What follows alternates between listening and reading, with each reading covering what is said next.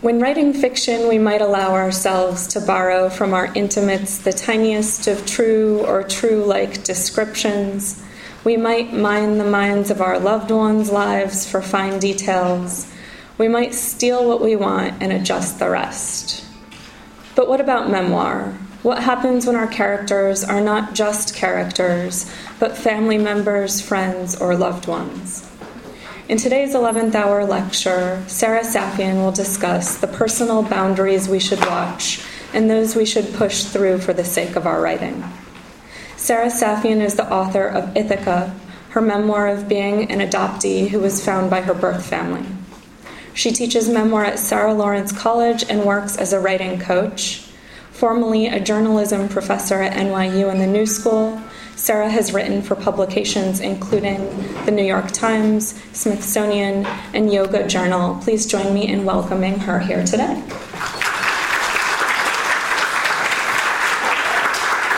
So let's go maybe like this. Okay. And then give it a... How's that? Testing. Can you hear me in the back? Okay. I tend to project, but I also tend to lose my voice, so the mic is a good idea. Thank you for being here this morning to the first of the 11th hour series this week. And I'm talking about one of my favorite memoir subjects, the politics of writing about loved ones, as I call it. And I'd like to open with a quote from radio host and author Garrison Keillor of Prairie Home Companion fame, among other books and broadcasts. He says, "Writers are vacuum cleaners who suck up other people's lives and weave them into stories like a sparrow builds a nest from scraps. People meet writers and are bowled over when the writer is friendly to them and invites them to his house for a glass of wine or to shoot up heroin or whatever they do. And they talk their heads off. And then a year later, it comes out in a book. And there follow years of bitter and fruitless litigation, and that is why you should always keep a writer at arm's length, and that's all true." It's sort of a cautionary tale, maybe more for your loved ones than for you. And there are illustrious others, Joan Didion and Janet Malcolm, among them, who agree that betrayal falls under authorial license. I like to think that I take a more nuanced view of this issue. Just to get a sense of who's in the room, just to raise your hand if you feel like sharing. Who here has written a memoir? Okay. And who's currently in the process of working on one? Great. Okay, a lot of people. And who is thinking about it but maybe scared off by what your loved ones will think, whether as characters or readers or both? Okay, and some of the same people maybe. Right. Throughout, feel free to raise your hand to chime in with a question or a thought so that this is partly discussion as well as lecture and addresses particular issues coming up for you. So as Philip Lope wisely puts in his great book about writing, To Show and to Tell, I'm someone who calls himself a writer, and if I write about my life, I am inevitably writing about others, because no man or woman is an island. I kind of say facetiously that a novelist has it easy, being a nonfiction writer myself, that characters sprung from the imagination don't talk back when they're not happy with the way they're depicted on the page.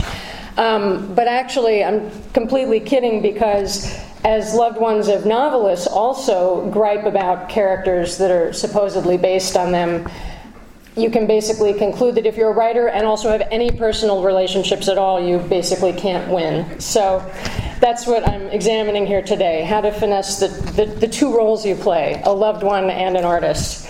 But it is, as Carol said, more direct in memoir when your character is your ex-husband or your twin brother or your mother.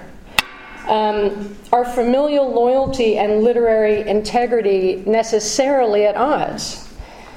And how can we most effectively navigate this touchy terrain to maintain our real-life relationships, but without compromising the stories that we need to tell. How can we write a memoir that we can stand behind, both as the author and as the mother, brother, best friend? A lot of it comes from the very origin of this, which is what your initial motivation is to write a memoir. And if anyone would care to share, just very briefly, for those who raised their hands earlier, very briefly, what is compelling you to write a memoir? Would anyone like to share? What's motivating you? Conflict with a parent. Conflict with a parent. Okay. Anyone else? Yes, in the striped shirt? I lost my husband to AIDS-related tuberculosis 19 years ago, and I've gotten a master's degree, a doctoral degree since then. And that's when I started teaching school, and so I was encouraged to write it, to say to the world, you can't feel sorry for yourself. Okay. That I have 5 children, and they were 7, 11, 16, 20, and 22. When he died. Okay. And I didn't tell my children for a long time that I was working on this. Okay. And then my motivation to do it was this encouragement, but I also wanted to say in a fix-it world, you can't fix grief. You can't fix grief. Yeah. So in a nutshell, your motivation is at least partly to help others, right. To tell readers, you can't fix grief, or yes. You can't feel sorry for yourself, like encouraging them to move on, whatever their particular situation is around grief or around a similar issue. Okay. And anyone else? Yes? I'm making sense of my past by articulating it. It's just sort of these loose bits and pieces, and just trying to make it cohesive and thereby understanding it myself. Okay, so making sense of her past. So it's a way to process it for yourself, to gain clarity of your own. Right. One more? Yes? Well, for me, it's more like thinking about it. But for me, it would be to go beyond these superficial judgments about family and really get down into the sense of them as characters in the world who really make sense and who really are people with all the kind of motivations and feelings. It's that sense of there's a lot more than just whatever you experienced on the surface. It's more like that in terms of. So is it similar to the previous comment where you're trying to better understand these relationships through processing it through writing? Yeah, and then coming to some kind of universal about it, because there needs to be some sense of also the bigger picture of the world from my perspective. A sense of the bigger picture, and how your family unit fits within that bigger picture. Fits within in that sense of community, Right. I'm sort of repeating and encapsulating the questions in case people in the back can't hear. Yeah, but is that the gist? Yeah. Okay. So gaining clarity and helping others, all these make sense. Yeah, one more, Carol. Leave a legacy. To leave a legacy for later generations. Yeah, for the generations. Because each time is unique. And we have lived on a time when many of us were on horseback getting places, and now we are in planes, the moon, and everything else. So it's a very definite cusp. And so a legacy for are you thinking of your family members in particular as your readers, or sort of the larger readership? Both. Larger. Both. But certainly like later generations of your family are part of that readership. Right. So again, in addition, go ahead. Sorry, Carol. If we have them. Right. If we have any more generations. Right. Well, again, it brings up that issue of sometimes the politics are about your loved one being your reader. And that's also an issue which I'll touch on, in addition to them being characters in your memoir. Well, thank you very much for those who shared, and all those make sense as motivations. And, I'm not here to label right and wrong motivations to write a memoir. But I would venture, and nobody brought this up, so I feel free to say that maybe not a great motivation, for example, is to garner sympathy, because, like what you were saying about grief, it's processed, and you want to do something with it. It's not simply handing someone your bad experience to witness it. You're doing something with it, and you're thinking of the reader and how to help the reader through your personal experience. So it's different from what you were describing. Simply turning over your trauma or your tragedy without any sense of what it means, but simply wanting people to bear witness and perhaps feel bad for you. Maybe not the ideal motivation to write a memoir if you want other people to care about your story. Seeking revenge. I don't know if the motivation with the family conflict over here, I'm not saying that was the motivation, but that, it can be a common motivation, to like settle a score. That's probably not going to turn into the most compelling story, because a rant is not a story. And again, to quote Philip Lopate, he said, "Never write to settle scores. Enter into the other person's point of view and be as fair-minded as possible." And just an anecdote from my own experience of writing Ithaca, I'm sort of horrified / amused when I look at the reviews on Amazon of my memoir, because of the range of them and the range of the negative ones. And just really briefly, for those of you who are unfamiliar, as Carol said, it's a memoir about being an adopted person who was found by my birth family, and it's both parents and 3 full siblings. They married after relinquishing me for adoption. And it starts with an out-of-the-blue phone call. We correspond by letter for 3 years, and we have our reunion. I'm not really giving anything away by telling you all that. That's sort of the parameter of the book. And people, not everyone, but several readers saw it as very black and white, where there was a good guy and a bad guy. And some said that my birth parents were insensitive and invading my life, and not taking my feelings into account and just showing up unannounced and expecting me to be the long-lost daughter. Equally emphatic were reviews saying that I was a cold-hearted bitch who was holding my birth parents at arm's length for 3 years when they were loving and all they wanted to do was to know me and how ungrateful I was. That I had not one but 2 sets of parents. I don't know why. If it's simply more, maybe that's better, but honestly, like having 2 sets of parents, no matter how great they are, is inherently more complicated. So the reason I find that encouraging, they both sound harsh in opposite ways, but it's because to this issue that Lopate mentioned of fairness, it made me think, well, gee, I must have told the story fairly if there are people who could have such disparate reactions. If everyone had thought, I'm the hero and my birth parents are the bad guys, I would have been horrified because I wouldn't have told their side of the story well, because that's not true. I mean, there is truly no bad guy or good guy. It's very gray and murky, and we're all human and we're all flawed, and sometimes our needs and desires conflicted. That's all there is to it. And the more astute readers felt that way about it. But I even appreciated the black and white readers for that reason, if that makes sense, that they could have almost polar opposite impressions of the same story. So I thought, well, I must have told it fairly if there could be such a variety of opinion about it. Another not great motivation for writing a memoir is simply to confess. It's certainly personally fulfilling and maybe even cathartic and clarifying to write a memoir. It's not as though it's not. If that's the sole motivation, it may not necessarily be something that you need to put out there for other people to read. Because your personal journal doesn't equal a crafted work that's for other people. It's sort of a fringe benefit to get personal satisfaction out of it. But if that's the sole motivation, that's not going to necessarily guarantee that other people are going to be invested in your story.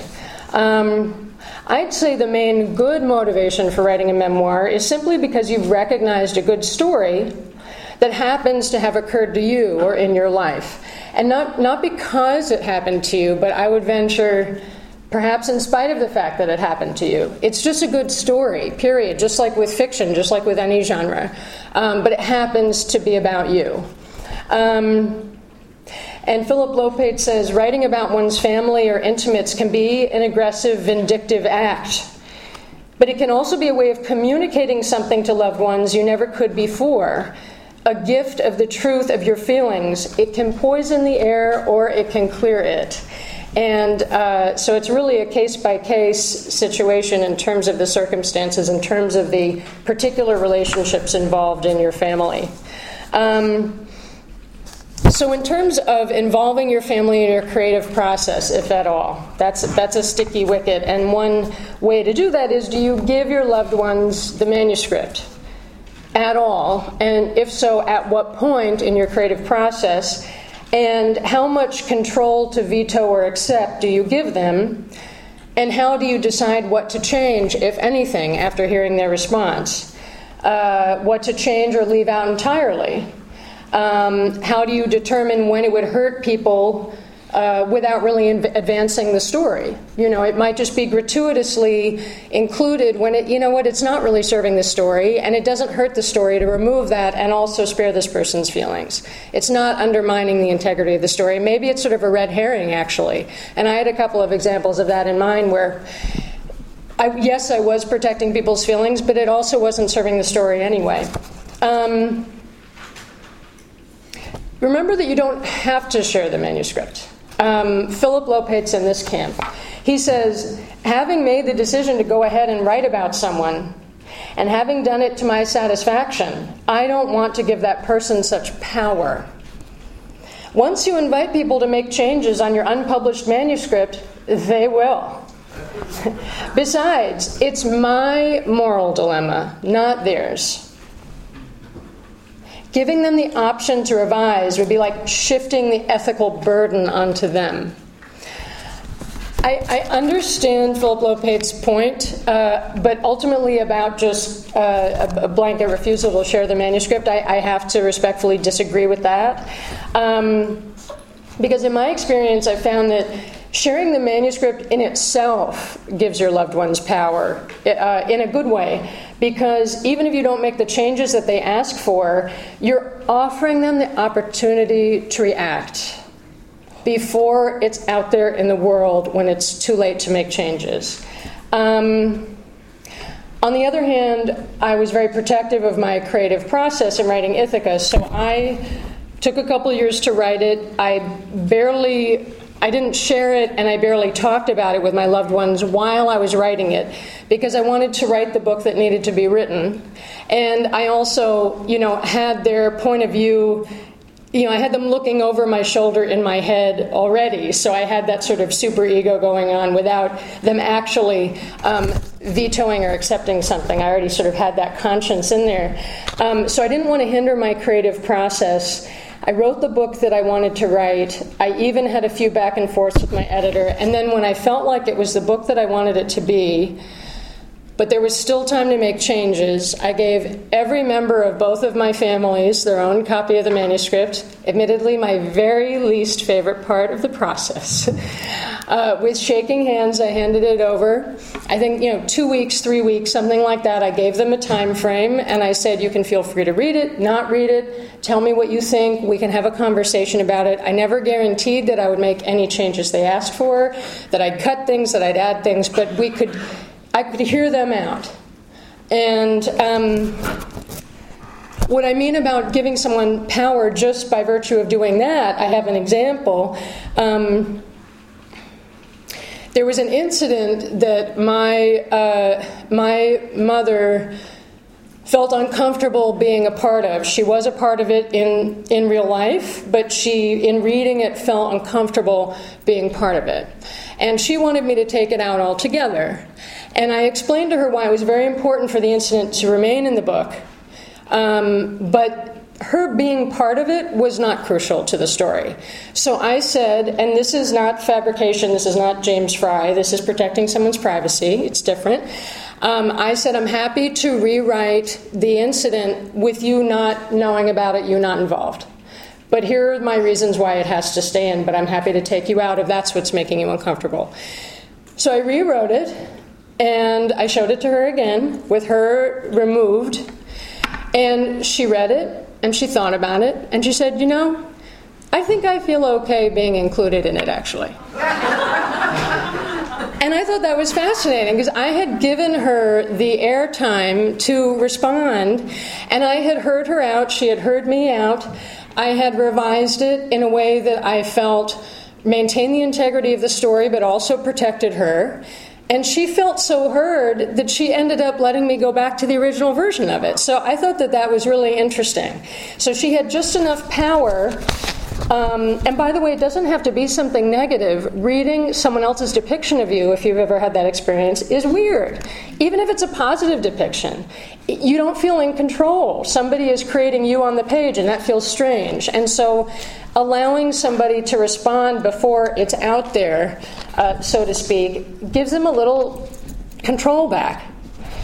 So I think that's a very interesting way that turned out. And I would have been happy with it without her in it, but I restored it because she said that was okay with her. But she got to a place where it was okay, because we'd had this interaction. So the other reason I'd argue is helpful to share the manuscript is, as much as you think you know your loved ones, you really can't predict what people will react to and how. You think you can. They're going to be horrified by this. They're not going to care about that. You're very likely to be incorrect about it. So better to check than to guess, right? Why take something out when it turns out that it doesn't bother them? Philip Lope talks to this issue. He says, complicating the dilemma is that one does not always know what will cause offense. I've written fairly critically about people who seem to have no problem with it.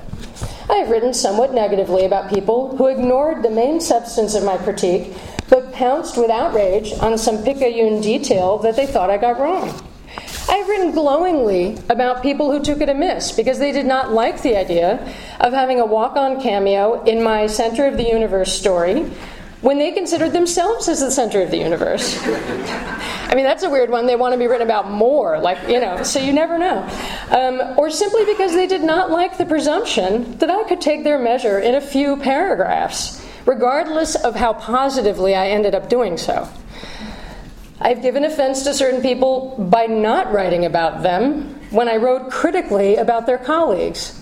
So you just can't predict. So again, why guess? Why tailor your work when you don't even know what the response is? Find out for sure.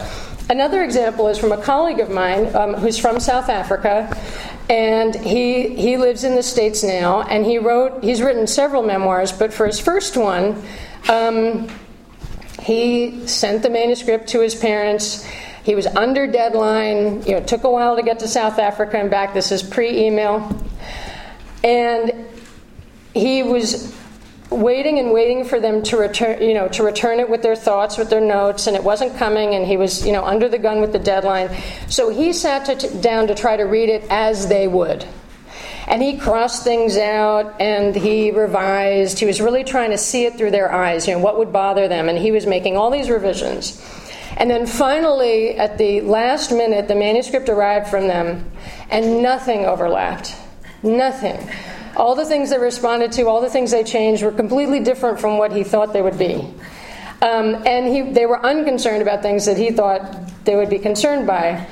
And so they ended up talking it out and resolving it in a way that was pleasing to both sides. And he's written 2 subsequent memoirs, and the parents have gotten progressively comfortable with this idea of being written about, having themselves portrayed on the page by someone else, regardless of what's said. So it's gotten progressively easier work to work. The other example from my own experience I wanted to bring up is...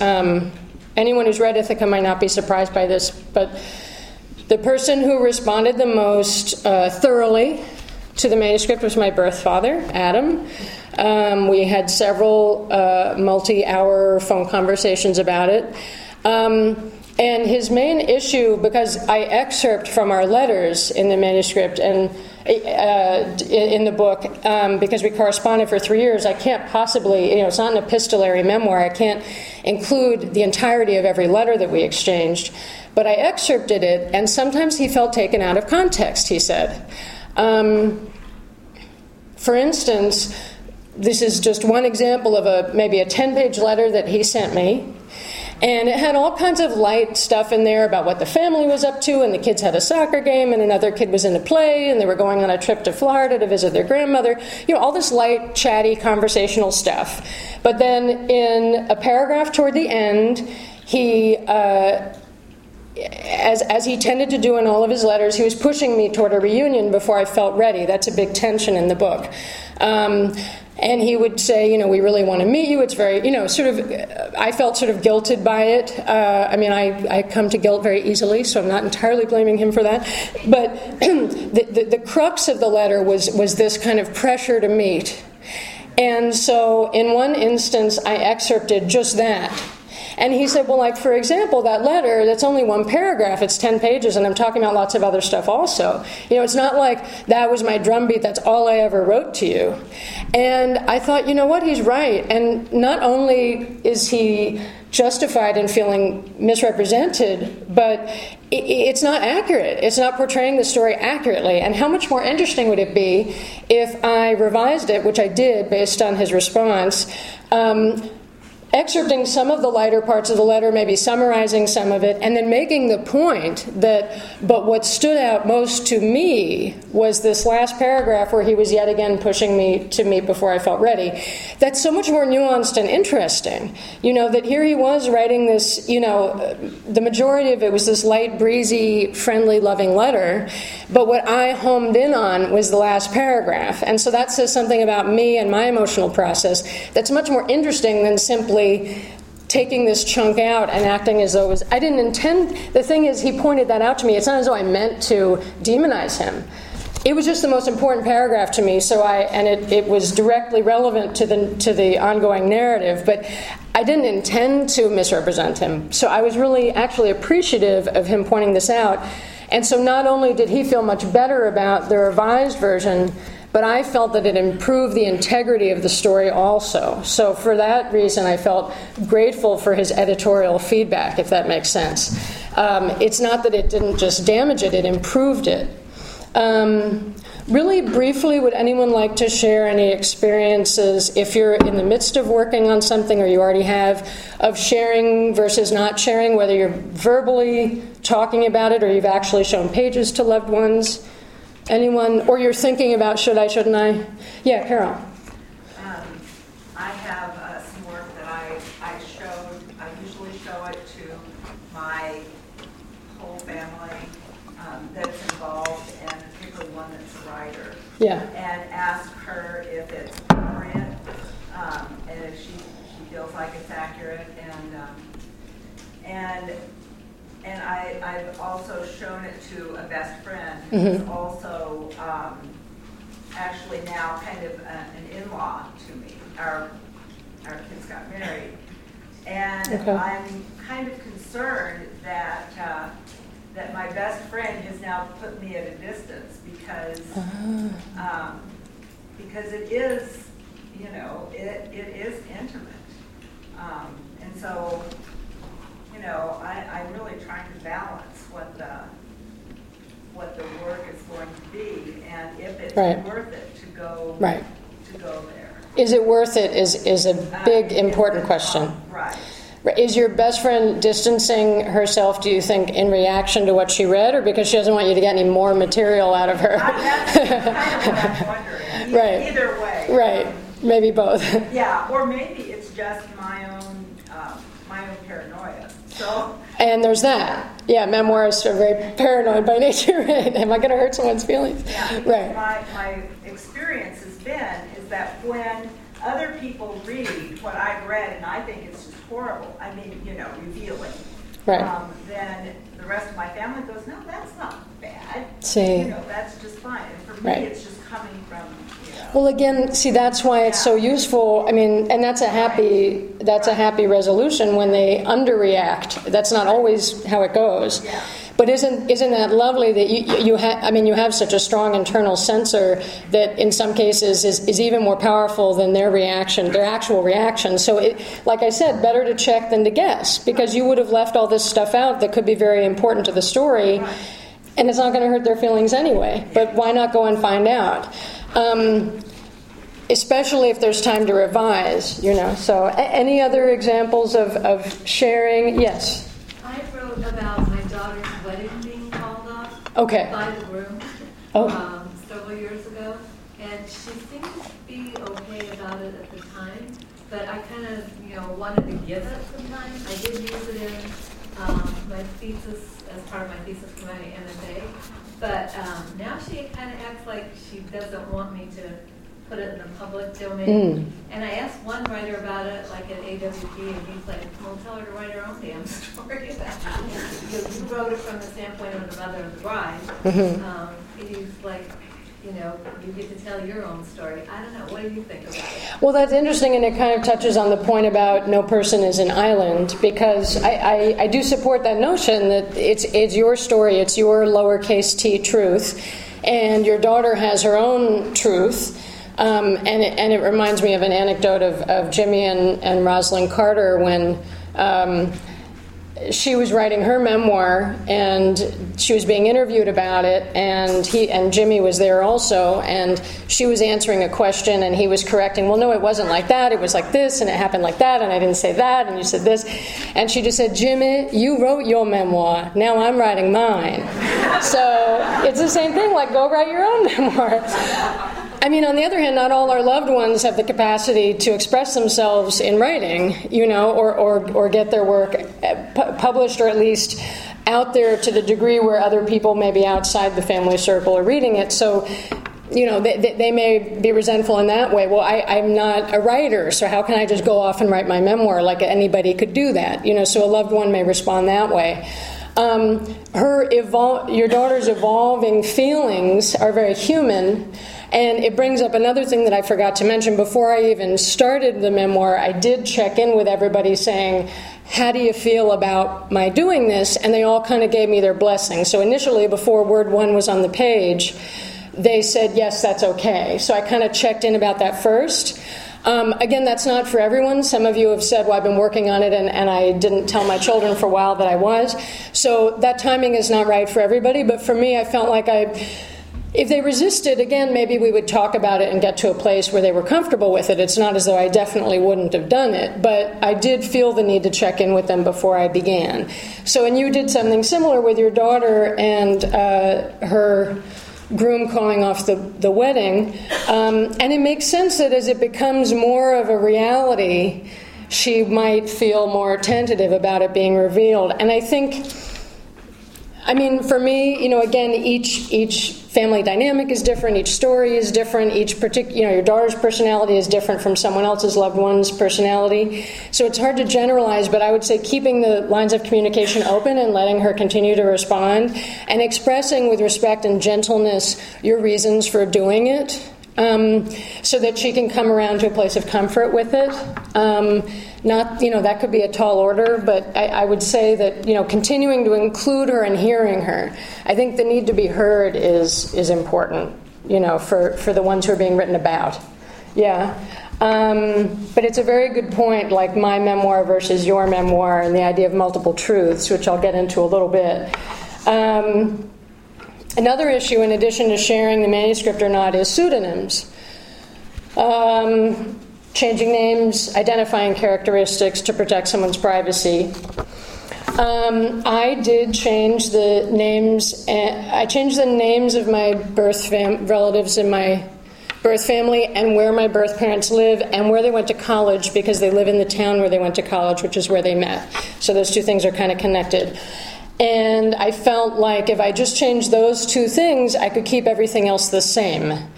And I changed the names of a couple of other people in the adoption community. I kind of make fun of one guy's support group, so I changed his name, although everyone in the adoption community recognized who it was. But he said he liked the book, so maybe he didn't recognize himself. I don't know. But I didn't care that much about his feelings. He's not, a loved one. I respect him and all, but I wasn't so worried about his feelings as compared to my birth family. And I changed another person's name, and also I had to change the time at which something occurred. I had to make it a different year, because changing just the name wouldn't have been sufficient in veiling the person's identity. But other than that, I kept it all the way it is, and I really felt like, in addition to protecting their privacy, again, my dual issue is maintaining these relationships, but at the same time maintaining the integrity of your work. And from a creative standpoint, I found pseudonyms very freeing, because as much as memoir is a genre of nonfiction, it's also your own story. Like you rightly said, it's your memoir, it's your truth, it's inherently subjective. And so the pseudonyms created a little bit of separation between the real people and my characters. They could be my characters. They were my characters. And yes, they were real people, but it helped me get a little bit of creative distance, which felt freeing to me, having that separation. And I didn't take the pseudonyms lightly. I chose them at the very beginning of the process. I thought about them very carefully. I wanted them to be meaningful to me, even if the reader didn't get it, or even my birth relatives didn't get it, because I wanted to get used to them under those names. So it wasn't as though I wrote it under their real names and then slapped on the pseudonyms at the end. So I definitely recommend that. So they feel organic and authentic. It's not just some fake name, because it'll feel fake, The other thing is, and I come from a journalistic background, so I have a lot of respect for factual accuracy, that even if you're making identifying changes, to make sure they're factually accurate, because if they're not, that can be distracting to the reader. Even if it's not actually, that they didn't go to the University of New Hampshire, they went to Dartmouth. Even if it's not true anyway, you want it to be accurate. And I bring up Dartmouth as an example because I initially chose that as my birth parents' fake college where they went and where they met. And I was conceived on campus in 1968. Well, Dartmouth wasn't co-ed until 1973 or 4. And luckily I found that out before the book was published, so I could change it, I think, to the University of New Hampshire. So that's something that, I wouldn't want, and I'm the kind of reader who would notice that and be distracted and then wonder, what else are you not telling me straight? So you really want to get even your changes accurate, so that you're not distracting your reader. This touches on what we were talking about before, the multiple truths, the idea of point of view, that, like you rightly said, it's your particular memory, it's your memoir. And again, I'm a journalist as well as a memoirist, so I very well understand and appreciate the distinction between the reporter or objective informant versus the memoirist, who I think of as a subjective interpreter. And again, that's not the same as fabrication, it's different. It's your truth, it's your memory. It's sort of factual accuracy versus deeper truth. And the other thing is, it all comes down to me to transparency. If the reader is in on it, then you're good. In other words, some people quibble, if there's a bit of dialogue from when the author was 5 years old, and the author is now 45. And people say, well, how could you possibly remember a conversation verbatim from when you were 5? Well, guess what? You can't, and we all know that. So nobody's being misled, because you know that the author is doing her best to recall it. So it's not as though she's pretending that she had a tape recorder strapped to her when she was 5. She's not trying to pull the wool over your eyes. We all know and understand that you recall it to the best of your ability, and the way that you recall it informs your truth. And furthermore, the multiple truth idea, I think it can seem like an obstacle, but I think it's a great creative opportunity sometimes, because I think the variability of memory can be fascinating. And for instance, in Ithaca, sometimes I brought up that as an example, where I remember something one way, my father, for instance, remembered it differently, and I present both versions. Because I'm kind of saying, isn't that interesting that this informs my experience going forward, because I remember it like this. This informs his experience going forward, because he remembers it this way, or I remember it this way, he doesn't remember it at all. I remember when he told me I was adopted, he didn't remember that conversation at all. And that says a lot about the way he felt about, not wanting to acknowledge the fact that I was adopted and just, wishing that my birth family didn't exist. And I remembered it as this crucial conversation in my childhood. So that's interesting. So I say both. And who knows if it went exactly the way I remember it, but that's my truth. And I took that going forward. Again, the idea of multiple truth. Tobias Wolff, who wrote the memoir This Boy's Life, says, I've been corrected on some points, mostly of chronology. Also, my mother thinks that a dog I describe as ugly was actually quite handsome. So again, that's an opinion, it's not just factual accuracy, but still, his experience was the ugliness of the dog, and so that informed his truth. I've allowed some of these points to stand because this is a book of memory, and memory has its own story to tell. But I've done my best to tell a truthful story. Really quick, does anyone else have examples of multiple truths, if this has come up when you're working on your memoir? You already brought up the example. Well, you didn't say exactly that your daughter remembered it differently, but any examples of somebody saying, well, no, it wasn't like that, it was like this? Yeah. It's not so much multiple truths, but maybe missing truths? Missing truths. In this case, I have a series of letters my grandfather wrote to my mother. Okay. When she was 6 years old, he was serving in the military. He's killed in the war. I don't have the letters that I'm certain he wrote to my grandmother. Because what man is going to be in service and not write his wife? Right. I think she destroyed them when she remarried. Okay. Out of respect to the man I was my grandmother. Okay. So there's just sort of that gap. Okay. I have letters written to a 6-year-old in very basic language, and how are you today, honey? Right. But not to the wife. Not to the wife. And so I guess you can only speculate. Is your grandmother still living? Yes, she is. She's 98. Is it something you can ask her about, or is it do you think she destroyed them because she wanted to put all that behind her and not think about it anymore? I think, again, it was just out of respect for her new husband. Yeah, right. Right. For not getting rid of her old letters in a way. She saved the other letters to give to my mother. Right, because that would be meaningful for her to have those. Right, exactly. This one seems to ask her about. I've asked her a whole lot about this chapter of her life. Dealing with this loss. Never, where are those letters? Right. Well, that's the other question, when is it even comfortable to have a conversation with that loved one? Sometimes the answer is it's not. And out of respect for their feelings. And you're not sure if you're right about that, but it does sound logical that he would write to his wife when he's in the service. And if the letters cease to exist now, that perhaps she destroyed them out of respect for her second husband. If that's something that you speculate about, you don't have to be sure. That's the other thing about transparency, is you can let your reader in on, I think that maybe it was this or that. If there's this sort of glaring omission, like where are these letters, and you feel like, I haven't read your manuscript, but if you feel the need to explain that, you can be honest about your uncertainty, and sometimes that's interesting too, Any other, one more example? Yes. Talking about what I've been bringing to my brother who passed away, he's commented very matter-of-factly, that our father was an alcoholic. And, that's what? Okay. I never saw that. I never, and I think he's wrong, he thinks I'm wrong. And the way I'm addressing it is that he and I had a very different place in the family, different relationship with our father. Right. In that case, and again, I'm not, intimately familiar with your memoir, but one way to go would be to just tell your truth, the father who you remember.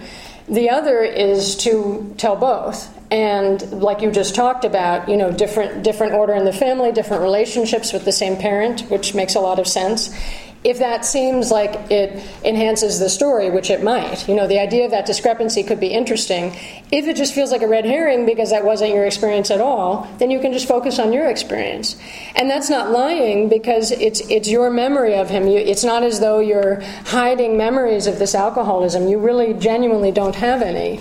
And so that is your truth. So there are different ways that you can use that, but it doesn't have to be an obstacle. Just switching gears a little quickly, I wanted to touch on, because we talked about it this past weekend a little bit, of the loved one as reader. So not as a character in your book necessarily, but as a reader. And I brought up the example of Dani Shapiro. She's written both fiction and memoir. And she's written 2 memoirs, Slow Motion and Devotion. And she wrote a great essay in the New York Times Book Review, I think 2 summers ago. If you want to look it up, her first name is spelled D-A-N-I, Shapiro, I think 2 years ago. And it was about she wrote Slow Motion, her first memoir, before she was married and before she was a mother. And it's about being, for those who aren't familiar, a sort of wild and crazy woman in her 20s, having an affair with a married man, drugs, alcohol, dropping out of college. And her parents get in a devastating car accident, and it turns her around. As tragic as that incident is, it's what snaps her back into getting her life back on its feet. And so that's the gist of the memoir. And flash forward a couple decades, and she's now married with an adolescent son, and she has been interviewed on, or there's a re-airing of an original interview with her on NPR about this memoir, and she doesn't want her son to hear it or to know about the memoir because she's a wild and crazy 20-something. And now she's a mother. And so she talks about that in this essay. How do I reconcile these 2 roles in my life of a mother and an artist? And she said, I still stand behind that memoir. I'm very proud of that. I wrote it at a time before I took on this other role as mother. And so what do I do with that? How do I reconcile that? So he's not a character in it at all, obviously. He didn't even exist yet. But she wrote it without knowing that he was going to come along. And it's sort of the difference between thinking about this issue during the creative act, like I did. The loved ones were already in existence, and they were going to be characters, but they were also going to be reading it. I was worried on both levels. Versus engaging in the creative act freely, as she did when she wrote Slow Motion before she was married, but recognizing the possibility of issues later. I may go on to get married and have children, and the children may know about this memoir, and how do I feel about that?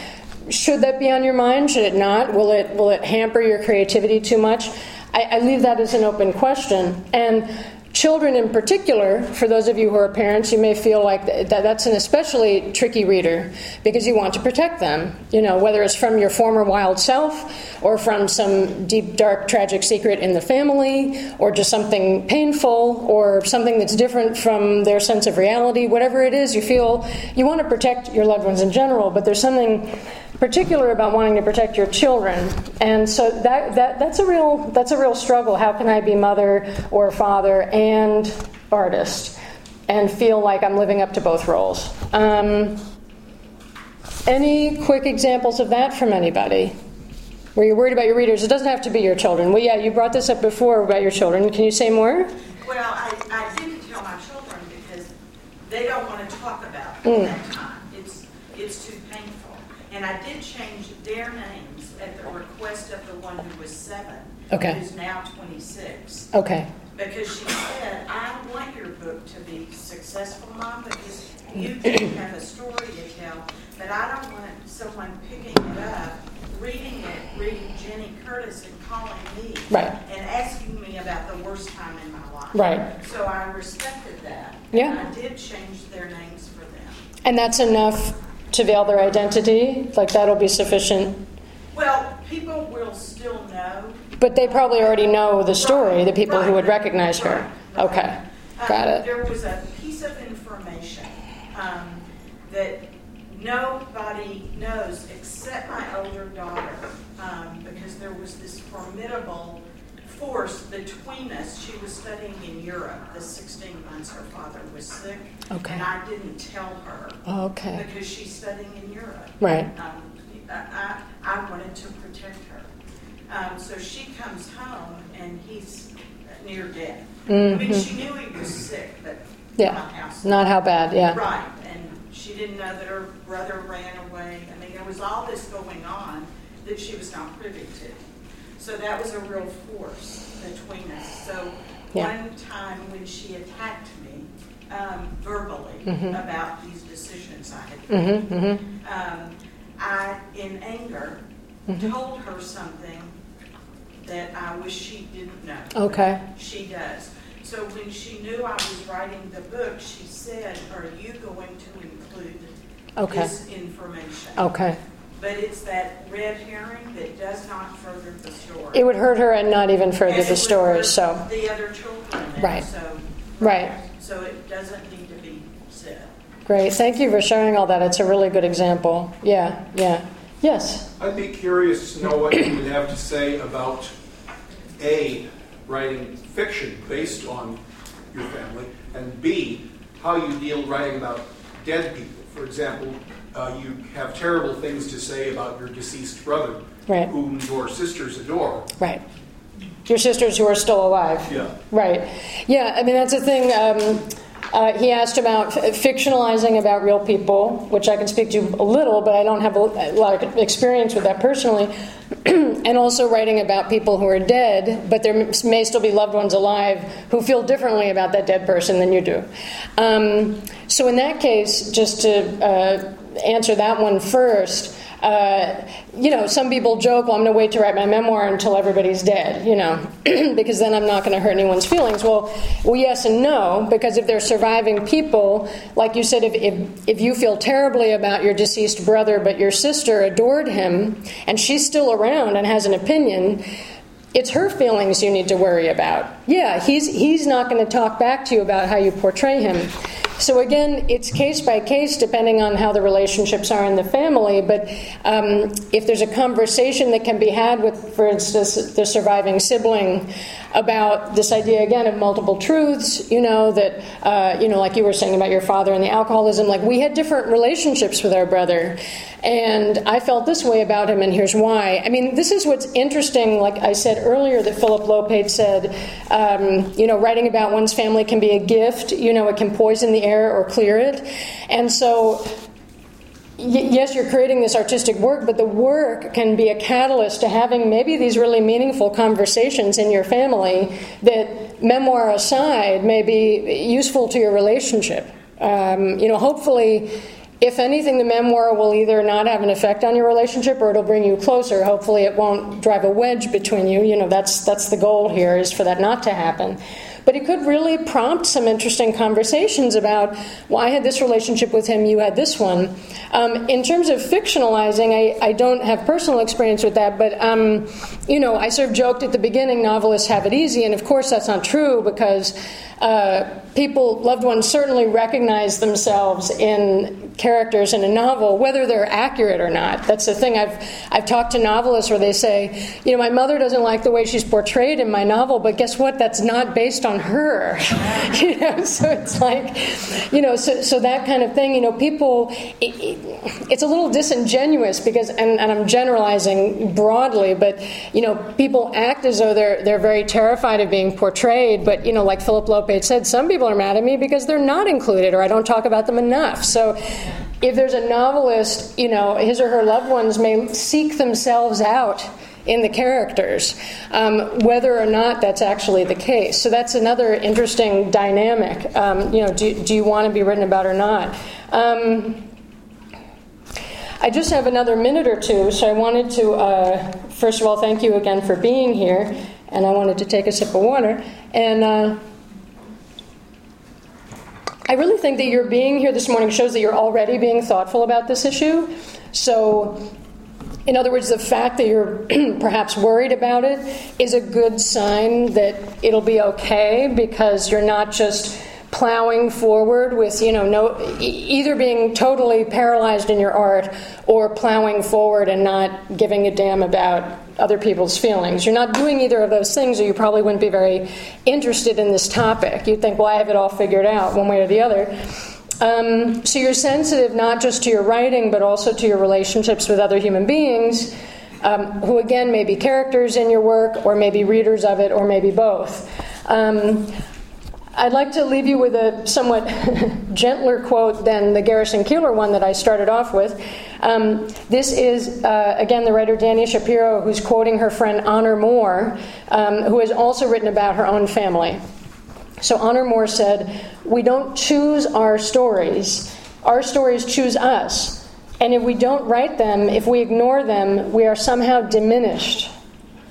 But at the same time, I don't feel that being a writer gives any of us the right to just let it rip, to disregard the feelings of the people surrounding us. So I take care.